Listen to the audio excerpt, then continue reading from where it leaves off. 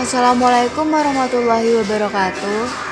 Welcome to my podcast, the Information System Podcast. Please let me introduce myself before I answer the questions. My name is Puspa Ursula Indah Sari Intan, or you can call me Puisi for short. Let's go to number 1. Pengertian sistem informasi menurut para ahli ada 3, yaitu menurut McLeod, sistem informasi adalah sistem yang mengolah informasi, sumber, dan memakai media untuk menampilkan informasi tersebut. Menurut Gordon B. Davis, sistem yang mengolah data sesuai instruksi dan mengeluarkannya sebagai informasi.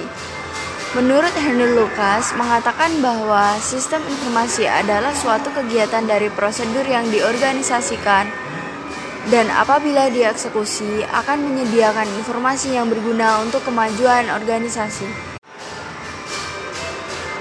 Nomor 2, jelaskan gambar di samping ini. Gambar di samping adalah komponen dari sistem informasi. Komponen dari sistem informasi adalah teknologi, orang, dan proses. Tanpa ketiga dimensi tersebut, sistem informasi tidak dapat bekerja. Nomor 3, uraikan sejarah perkembangan sistem informasi dari era tahun 1950 hingga sekarang. Information system history start in 1950 until 1960.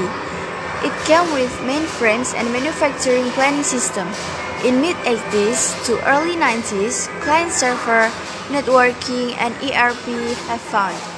Mid-90s to early millennials broke World Wide Web or WWW, and last up till now, we're on Web 3.0. Mobile and cloud computing era. Information system can be found in any organizations, such as American Apparel with point-of-sale system. There is sales dashboard too, and many more. Nomor 4, apa saja komponen sistem informasi? Jelaskan. Start with tech. Technology can be thought of as an application of scientific knowledge for practical purpose.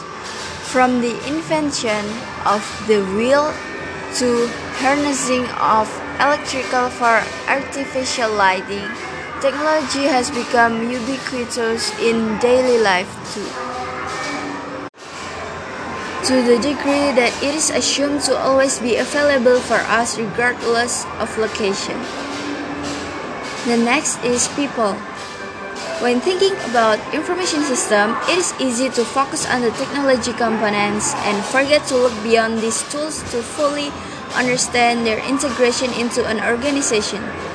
A focus on the people involved in information system is the next step.